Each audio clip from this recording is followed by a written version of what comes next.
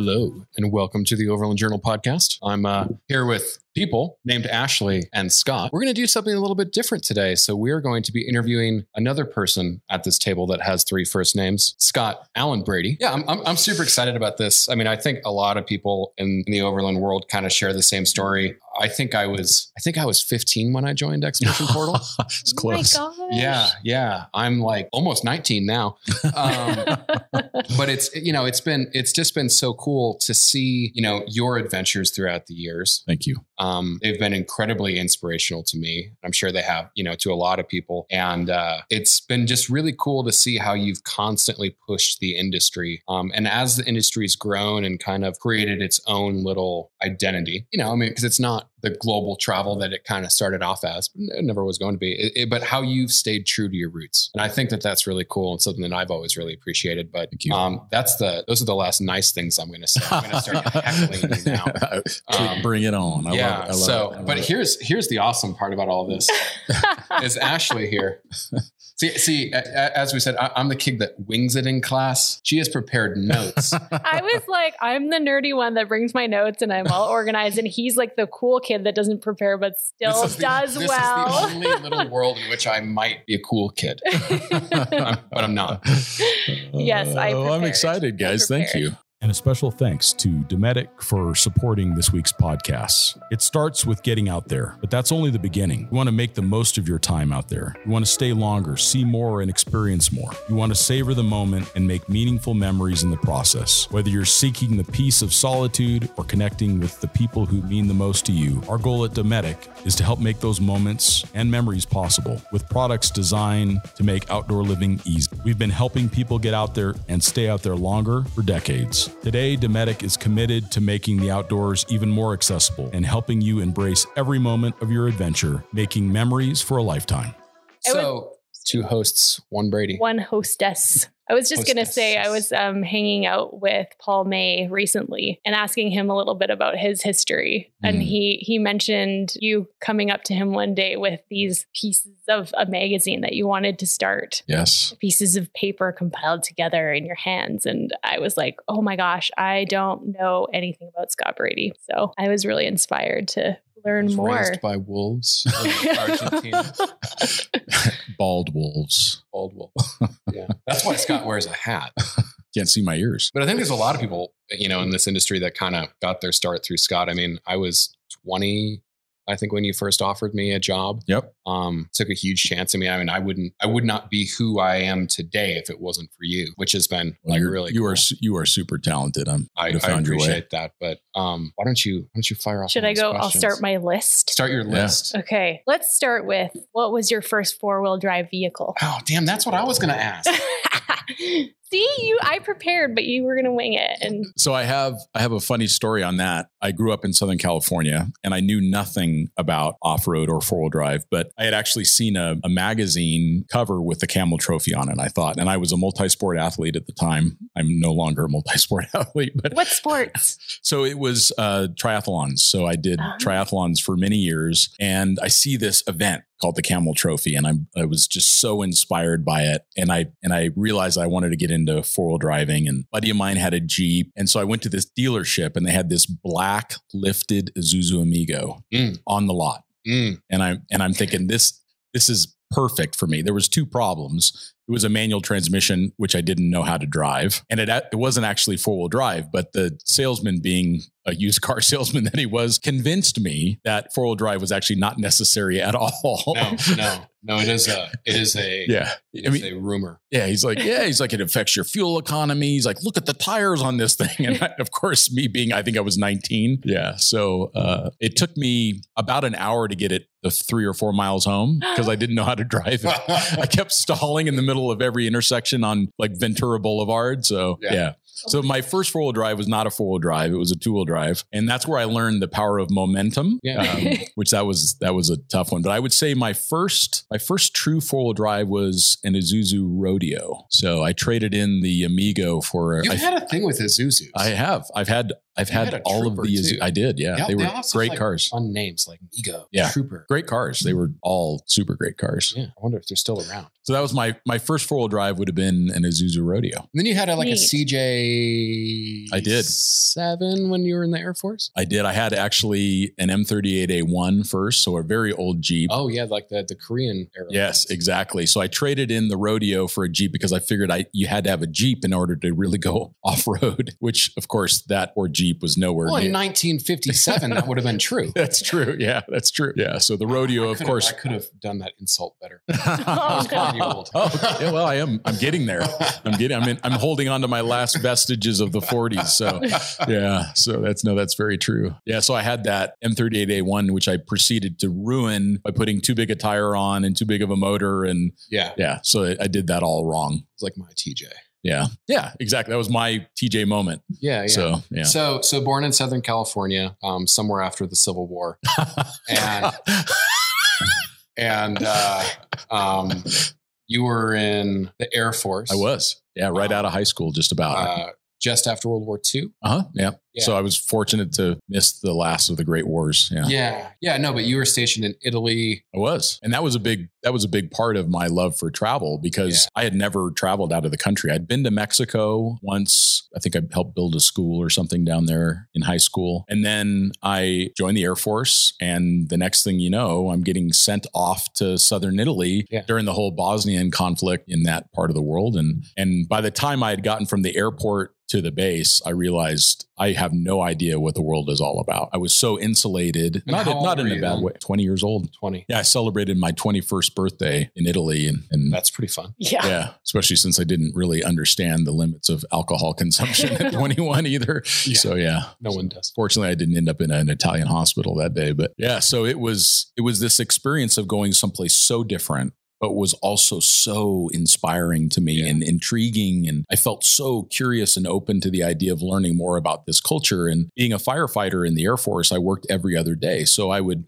just walk into town, or I would ride a bicycle into town. Or if I had a few days off, I would rent a small little car and I'd go drive someplace in Italy. By the time I left Italy, I knew that I wanted travel to be a part of my life. I just didn't know how to do it. I didn't know what I was going to need to do in order to get there. I mean, I think a lot of people kind of go through that same thing as they get the first taste.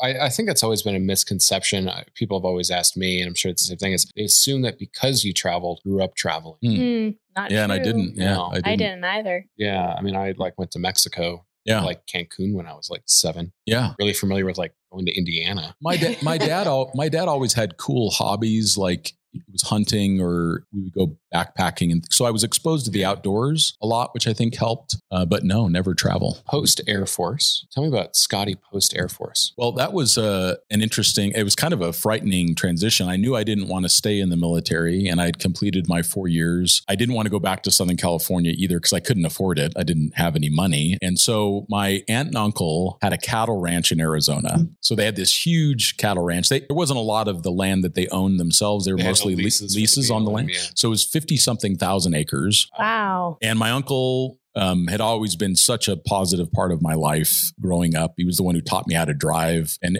I mean, really positive part of my life. And so I decided I'm going to move down and live on the ranch. So I moved down to Arizona. I'm living on the cattle ranch, and I had some chores that I had to do every day. So I'd wake up in the morning and I'd saddle the horse and I'd ride fence line. And that's cool. And we had 2 Nissan Patrols of all things on the ranch, like super old Nissan Patrols. And so I'd ride fence line and go check on the cows. And it was actually a wonderful experience. Like I didn't know what to expect, much like the military. I knew I didn't want to do it forever, but that year and a half that I lived on the ranch was very, very special. So I was able to spend a lot of time with my aunt and uncle that I love. And it also, I think, gave me a very soft landing from the military.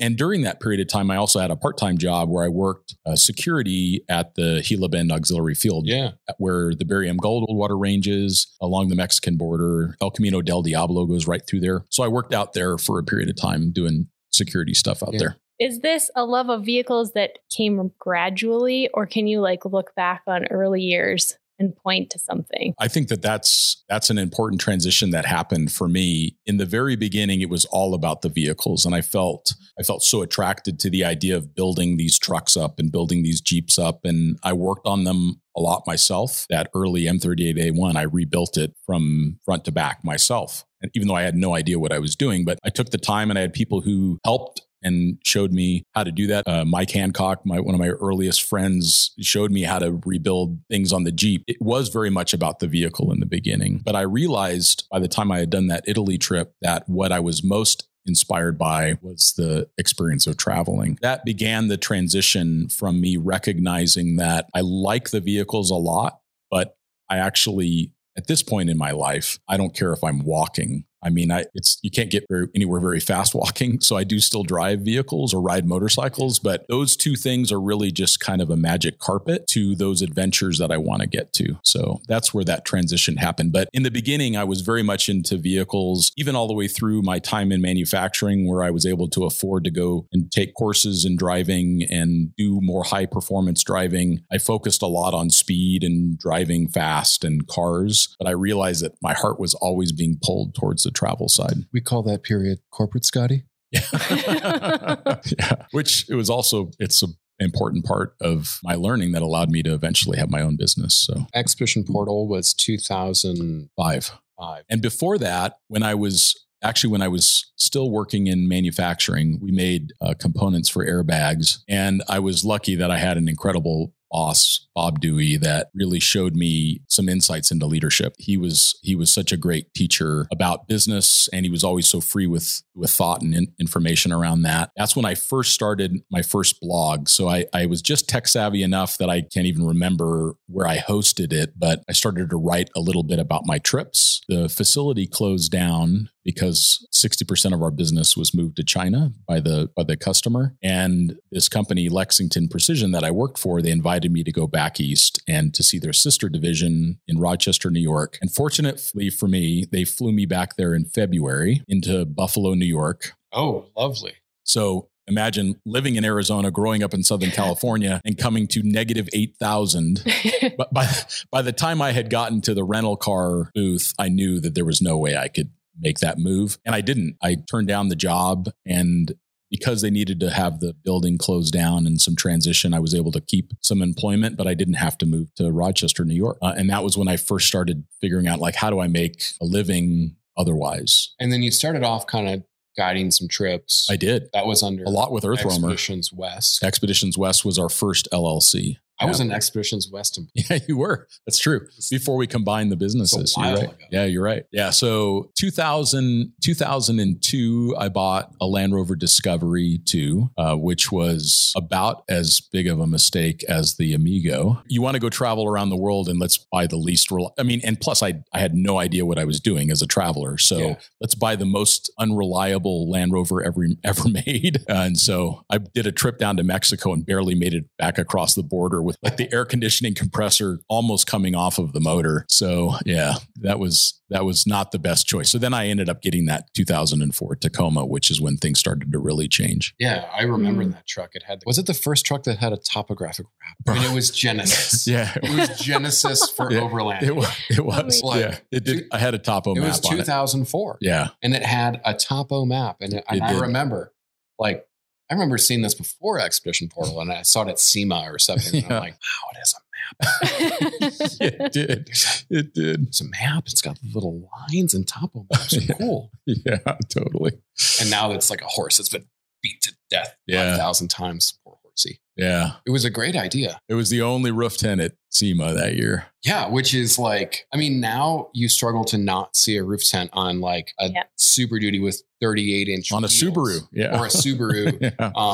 They're everywhere. So Expeditions West leads to Expedition Portal starting. Expedition Portal. Yeah. And Expedition Portal was inspired in large part by a forum community called 4-Wheel Drive Trips. So There was a group of folks there that I did a lot of traveling with, but the website didn't focus on international travel at all. It didn't have an international component, and it had a very limited vehicle-based component to it. So it was all about planning these trips. So it was about 4-wheel drive trips. And all of my first longer distance backcountry travel was through that forum. I don't know if it's still in existence. Hopefully it is. But the people who were on that forum were very fundamental to me learning a lot about this. Having that technology background, I felt comfortable starting my own forum that would include a lot more about vehicles and a lot more about international travel. So it started out as a forum, or it was a forum. Okay. There was no editorial on it in the beginning. It was only a community forum. And then I think by the time we hit 5,000 or 6,000 members, I realized it's probably a good idea to start putting some editorial on there. So at the time I had the website expeditionswest.com, which was all of my editorial. And I was writing for Off-Road Magazine. I was writing for Four Wheeler. I was writing for other outlets, and I was learning a lot from those folks. I remember when I first got published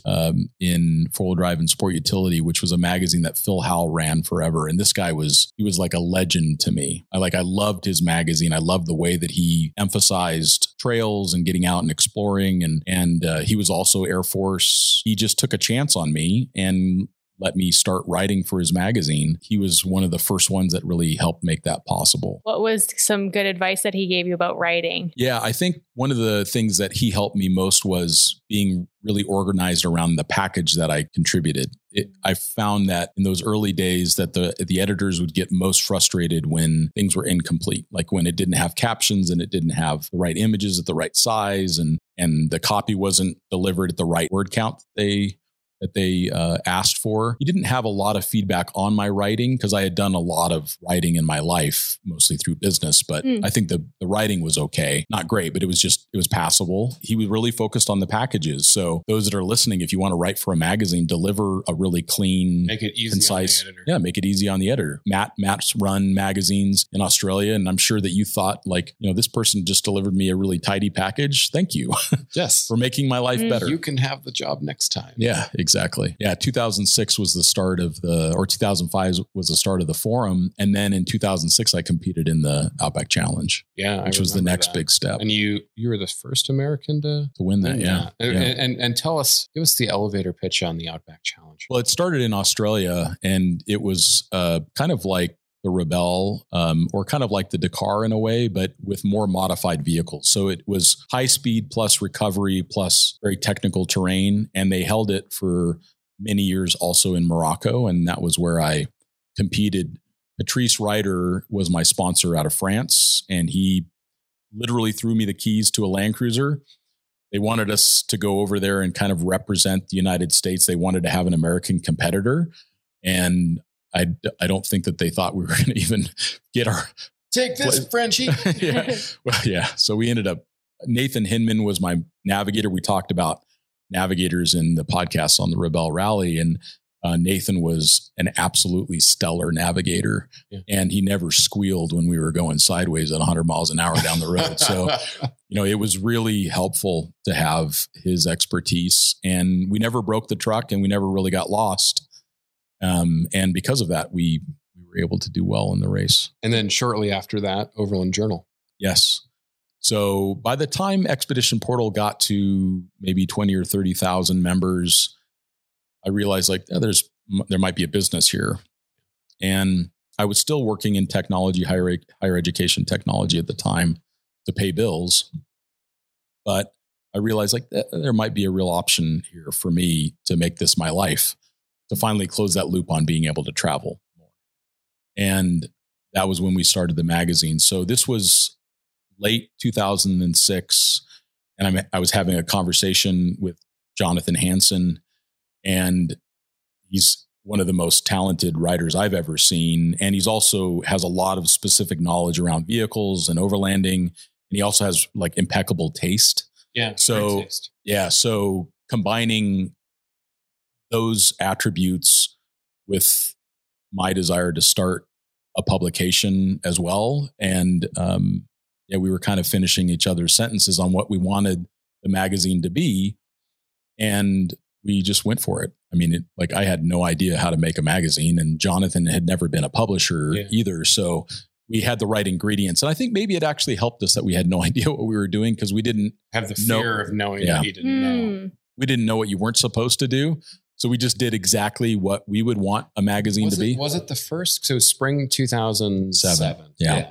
Yeah. What was the first issue like? It was the camp chair one, right? Was it the like $600? Because I remember for a while. that was in Overland Journal was the $600 camp chair magazine. It was. Those camp chairs are sitting right there.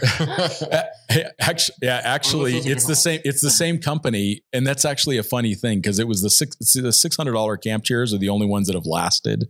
Yeah, for the last 15 years, like I still use them on a regular basis. I don't know if it would be a regret, but it was a realization for us that there is premium quality and then there's just expensive, and just expensive doesn't have a place in Overland Journal. And that was an important lesson for us that we learned from our readers by calling us out of saying like, hey, that's kind of ridiculous. And they were right. It was ridiculous. And there's nothing wrong with featuring something of premium quality that happens to be expensive, because that's what it takes to make it, as opposed to something that's just expensive for being expensive sake. So, yeah, exactly. I mean, they're actually still great chairs, but no one needs buffalo hide to accent their canvas sling chair. So, do you remember what else was in the yourself. first? Oh my God. I love Cape Buffalo. What was in the first issue? Do you remember like what kind of articles and photography? I do. Graham Jackson had the cover photo, and it was Graham Jackson's trip across Africa. And that was an incredible piece. It was a perfect fit for us in the beginning. And then we also had an article in there from Chris Scott, a motorcycle article as well. I don't remember much of the other pieces that are in there. That's actually quite some time ago now that I think about it, but 15 years ago. So, wow. And that was before iPhone. Yeah, it was very, very early in that smartphone days. Yeah. What did it feel like holding that magazine in your hands, like the first one printed? Even a little bit better for me was the magazine is printed in Salt Lake by a place called Hudson Printing, and Stephanie Brady, who at the time was my wife, now my ex-wife. She's still an important part of the business. And we went together to go up to Hudson Printing to go see the magazine come off of the printer. And so to watch the pages fly off of this printer at this incredible rate, and to hold the proofs in our hands and to sit down at their conference room table and proof the magazine and start that relationship with that printer that has continued to today. So Overland Journal is still printed in the United States. And it's still an employee-owned business, and it's still all of those things that we started it as. So that was a pretty special experience to see it, like the ink barely dry. Yeah, it was very cool. You've been on a lot of trips and had a lot of experiences. Which one was the most life-changing or impactful? Chuck E. Cheese, 1992. Little Billy's birthday party. I would say that some of my trips have been very good for me professionally, but they're not always the same ones that change me personally. I was on a trip in, I would say 2016 was a very big year for me as far as personal transitions, but I had done a trip to Uganda and Kenya. We had some interactions with the Ugandans there that was extremely humbling for me and made me very aware of how fortunate I am in my life in ways that I had never really noticed at that depth before. So I think that was when I started to transition from being a tourist to being more of a traveler. So despite the fact that I had done some very big vehicle-based trips prior to that, I felt like I was a stone skipping across the surface of the water, and I had never really gotten very deep. So I had managed to cross continents, but never really get an understanding of the place, a deep understanding, personal understanding of the place. So that trip to Africa was big for that. And I went on that trip with Brian Bass, who's a great friend of mine. He's been on the podcast a few times. And that was really important to travel with someone like him that sees the world in a very different way. And as an archaeologist and as an anthropologist, he sees it in ways that I would have never been able to see before. And then later that year, I did a motorcycle trip to South America, and it was part of a group called Expedition 65. So I went down to Peru with the group, and then I left the group in the Andes just by myself on a motorcycle, and I worked my way back up to Colombia. So it was the first time I had ever traveled for that long alone with my own thoughts and very few distractions on a motorcycle because you're fairly focused on not dying. You don't have a lot. You're not playing with your phone. You just maybe have some music in the helmet. I came to terms with some things that needed to change in my life. And that was like an extremely emotional point for me because I was all alone coming to terms with all of these things that needed to change in my life, like on the side of the road of the Pan American, trying to come to terms with the things that I needed to do different. And I think that being on a motorcycle alone is something that it's actually a little bit scary for me to do now because it opens us up to think about our life. Maybe it's meditative in a way. I don't know. I'm not trying to make it sound too esoteric, but I think just being quiet by ourselves at times is a really good idea. And so I had thousands of miles of being quiet, and that really resulted in some personal change. So, and then going back a little bit, I mean, Expedition 7 was a huge thing, a huge accomplishment. But when I heard you say that, the rock kind of skipping the surface, yeah, did you really enjoy that trip?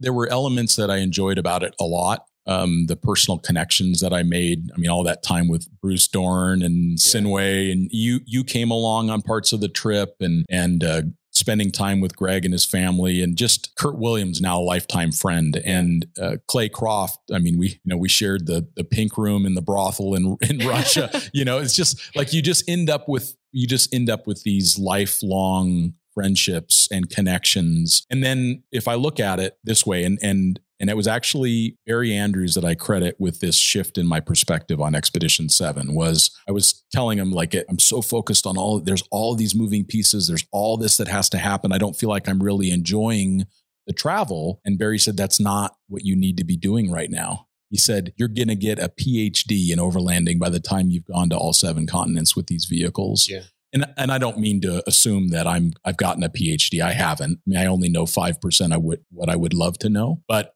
his mindset was right, is shift the perspective from the fact that you can't be a traveler right now. You're an expedition leader. You have all these people that are counting on you to arrive safely and to accomplish a goal together. So it allowed me to get my focus back on learn everything that I can about going around the world, about carnets, about shipping by air and shipping by boat and shipping by rail. And I got to learn all of those things in great detail because of Expedition 7. So is it the way that I would recommend people see the world? It may be a good way for some people to see it that way, but I would not generally recommend that. I think that you're better off slowing down. It seemed to be a huge transition for you. Is that post E7 or pre E7, it was Expedition Leader Scott. Yeah. Post E7, it became Traveler Scott. Totally. The desire, it was almost like you kind of ticked the box on probably. On the dream vehicle, perfect scenario, this. And then you just kind of, because you pretty much like stopped caring about trucks after that. and from like a friend perspective. No, that's very true. Like, so what about Greenland then? Because that's the most recent expedition. Like big one. Yeah. And Greenland, I enjoyed very much because I was in a different role. I wasn't the expedition leader. I had some leadership elements to my role, but I was there as a photographer and I was there as a driver. And also all of us had evolved a lot. We had all grown as travelers and we all wanted things to be a little different. It was also something that had not only, it was less of like a first in the sense that like Expedition 7 was to take the same vehicle to all 7 continents. Whereas Greenland, like it had never been crossed that way in a vehicle by any means. And there's reasons for that because it's super difficult to do that. And so that expedition for me felt the most remote, the most risk. We had many moments where we recognized that we were at great risk. And that I really enjoyed. I enjoyed that being so far out on the hairy edge that it makes a bunch of things come into focus. And also there were people on the team that were reaching their limits of what they felt was safe. And we were working through that together. And there was a lot of trust that we all had to give to each other to continue forward to the goal. The Greenland trip for me was one of the trips that I've enjoyed the most. It was just incredible to have done that with that group of people, and there was never a crossword spoken, despite how intense it was. So yeah, Greenland was different for sure, and I think I had learned a little bit. I had grown a little bit before then too. That was the first that I can't remember which crossing. It was the first long axis crossing. Okay. Of Greenland. Right. Yeah. Cool. Yeah, so that was amazing. That was really amazing and beautiful. Then you guys did like a double crossing of Ross Ice Shelf in Antarctica too, didn't you? We did. Yeah, so we crossed from the east coast of Antarctica at the Russian Novosibirsk base all the way to the Leverett Glacier, the Ross Ice Shelf, which is the other side of the continent. And then we had to turn around and get back to the other side. So yeah, we ended up doing a double crossing of Antarctica. I remember being in your office. That would have been 2012 or 2013. And it's like, I just put an Anatov on my credit card. Yeah. I mean, yeah, we needed to hire an Antonov, you know, I mean, it was actually an Aleutian, an IL-77. So it was what we ended up using, but yeah, amazing. Yeah. Amazing. And a special thanks to Red Arc for supporting this week's podcast. Red Arc's Tow Pro Elite brake controller has been torture tested in the Australian outback. The dash-mounted head unit allows you to switch between proportional for the highway and user-controlled for the trails. You may not trust the terrain that you're on, but you can always trust Red Arc's Tow Pro Elite. Tow with confidence by visiting redarcelectronics.com. That's cool to have those experiences as a team on an expedition, but then also contrast with your own personal travel, how you like to travel, plus, you know, all the other guiding and press trips. And that's a lot of experience. It results in a lot of time behind the wheel. I think I finally have let myself be just still enough to start to soak in some of the lessons of travel. And that feels good to me. So like just this sailing trip that I did, being in the middle of the Pacific Ocean, and yeah, I mean, that's something drastically different for you. Because of COVID. I mean, I had planned on going to Africa. You're going to do the motorcycle. Yeah, exactly. And all of that was shut down. And Brian McVickers, Rusty Bronze, who owns the boat, they invited me to come along and I mean, I had no idea what I was doing as far as sailing went, but I learned a lot by the other end of it. Yeah. And then you bought a sailboat. I did buy a sailboat after that. Yeah. So you bought a vessel in which you can burn money inside of on the water and then burn into the water. I'm learning that very quickly here. Yeah. But no, the sailing is something else because it is, I mean, it's like overlanding, but more difficult. Yeah. And you're more remote. I mean, we were 1,000 miles from land at one point in any direction. So you just don't get more remote than that, than in being in the middle of the Pacific. Do you see so take the Greenland thing and then take the Pacific crossing that you did on the sailboat. Do you see yourself being more driven by more challenging trips in the future? Or do you see yourself wanting to travel more and interact more, or like your Africa trip in Uganda? I think that for me, it comes down to... Or you can do both. Well, in a way, it is both. I find myself wanting to do some bigger motorcycle trips while I'm still healthy. I don't have any injuries or anything like that. And there's some things that I want to do on the motorcycle and just really soak up that experience. I'm finding myself less interested in doing something big just because it's big. I want to do something that feels like it would be a learning opportunity for me or the people that I'm traveling with. So that I find myself interested in. I'm also interested in going to places that really haven't been explored that much, just so that we can give a fresh perspective from Overland Journal and from our own content of a different kind of place than has been traveled to a lot. So I do find myself pretty interested in that kind of thing. Overland, Ohio. Yeah. Yeah, exactly. What's on the top of your list? I do want to drive or ride a motorcycle from probably Cape Town or Johannesburg up to Egypt. I'd like to see that part of Africa. I've seen chunks of it, but I've never kind of strung those along. I've never been to Tanzania, and Matt speaks so highly of that. I'd love to go there. I really liked my time in Kenya and Uganda and South Sudan. So I'd like to continue up that direction a little more. I'd love to see Egypt and the deserts of Egypt. So I'm really excited about that. Sudan's on my list. That northern Sudan area, kind of south of the Aswan Reservoir and Dam. Yeah. That looks really cool. And as I understand it, the people there are wonderful, and I'm so looking forward to interacting. Just have another coup. Yeah. And then Ethiopia is also that whole civil war in the Tigray region. So that's the way around the Ethiopia problem right now, is to go through Sudan. So it might be a timing issue. I might need to leave and come back or something like that, but I'll just start the journey. So that's a big one for me. There's a good chance that I'll be able to continue on the sailboat through the Northwest Passage, or at least part of it. And that sounds really interesting to me. Would be cool. I would have to say that right now, I'm just really enjoying watching the team produce incredible things. I mean, the team here at Overland International they're exceptional in ways that I'll never be exceptional. And to watch them create the content that they're creating at the level of quality that they're creating it, and with that level of professionalism and insight, is just so fun to watch. So that I'm also enjoying. That's you, Ashley. I was like, ooh, who are these people? It's so great. Yeah. So that to me, that's another adventure that I'm enjoying, is just watching the team rock it. Yeah. What draws you to leadership? I don't know if I'm good at it or not. I do know that for me, it feels natural to be in a leadership role on something like an expedition. Like that feels very natural to me. And I think that works okay with my skill sets. I think that when it comes to leadership within business, I have so much that I would like to do better and be better at. But maybe that's what I enjoy about it, is that I have so much that I can learn about being a better leader and to be a better support to the team in the ways that I can. I have a lot to learn on that front, and I enjoy learning that. So hopefully I'll keep learning. Why overlanding? I feel like you kind of answered that already, but yeah, we've gone through that. Cross it off. Well, I think it is. I think that's still an interesting point to explore, because when I look at overlanding, to me, it still should be about vehicle-based adventure travel. And maybe that's something that I'm more mindful of now than I have been in years past, is that there's nothing wrong with overlanding becoming big and it becoming a big industry and providing for a lot of families, and it's providing a lot of adventure for people. But I do think that it's important to continue to acknowledge the core values of what that's all about. And even today, Ashley and I were in an editorial meeting and we were talking about how do we share information about responsible use, and about we're seeing some of the OEMs featuring content that is not just crossing a river, they're driving up the river. And that is not what we want to encourage as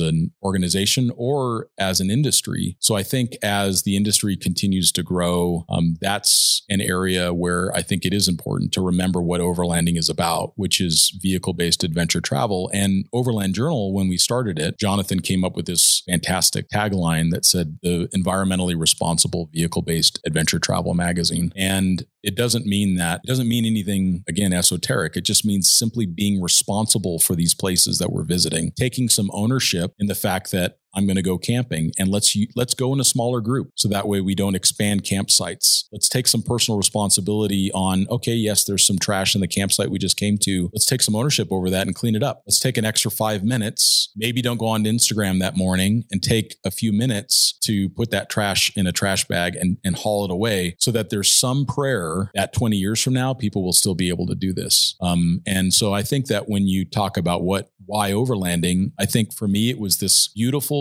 confluence for Scott Brady, for me, this beautiful confluence of adventure and vehicles and exploring and the unknown and risk. It was the combination of all of those things that really fed me. So I think when approached in the right way, overlanding can kind of be the last element of like the modern day explorer. Yeah. It's like you can be explorer or you can play explorer, on Overland. You can have both sides. Sure. Right. And there's nothing wrong with that. I mean, I still play explorer. I still go car camping. I still go four wheeling. I still do things that would not traditionally be considered overlanding. And I just call them what they are. Like, I'm going to go camping this weekend. Yeah. Whatever. I'm going to go car camping. So it must be so interesting to see the change, though. I know since we started in 2013, we had a rooftop tent and everybody would come to the campground and buy and be like, what is that thing? Can I see it? Like, what's going on? And now it's hard not to see a rooftop tent. So I'm curious what you've seen and how everything's changed now and where you think it's going. Yeah, there's been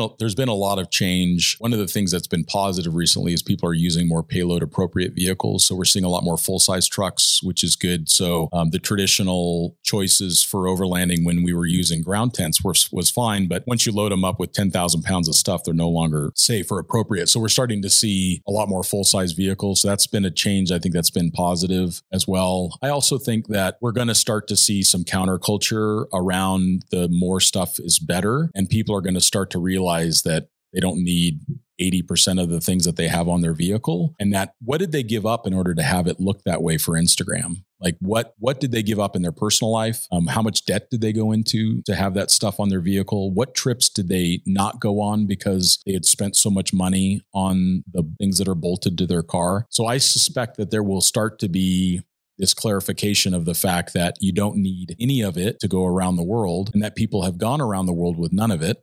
Yeah. And it's very feasible to, if travel is important to you, then make that be where you put your emphasis. If the vehicle stuff and all the gadgets is important to you, then go for it. Yeah. Like there's nothing wrong. There's not a right or a wrong. It's just, if travel is the most important, just remember that you don't need any of it to go see the world, to go around the world. There's been a few times in my travels where a highly modified vehicle was necessary. Only a few times. I think the van life thing is kind of becoming interesting. Yeah. They're more about, I guess, the comfort on what's inside. Yeah. They're not all crazy done up. That's true. Yeah. Yeah. Yeah. There's a lot of us that are just aspiring to be homeless and living someplace really beautiful. So much.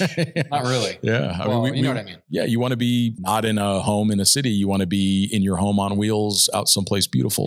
Yeah. And technology and society is just allowing more and more people to totally facilitates that. And we've had the conversation about like Starlink and Tesla. And I think Verizon just partnered with Amazon's satellite. Pretty soon you're going to be able to be anywhere. Yeah. And you're very soon. You can have that. But along with being able to be everywhere comes the equalizer of great internet all around the world. Yeah. And that's a different conversation. But yeah. It's happening right in front of our eyes. Yeah.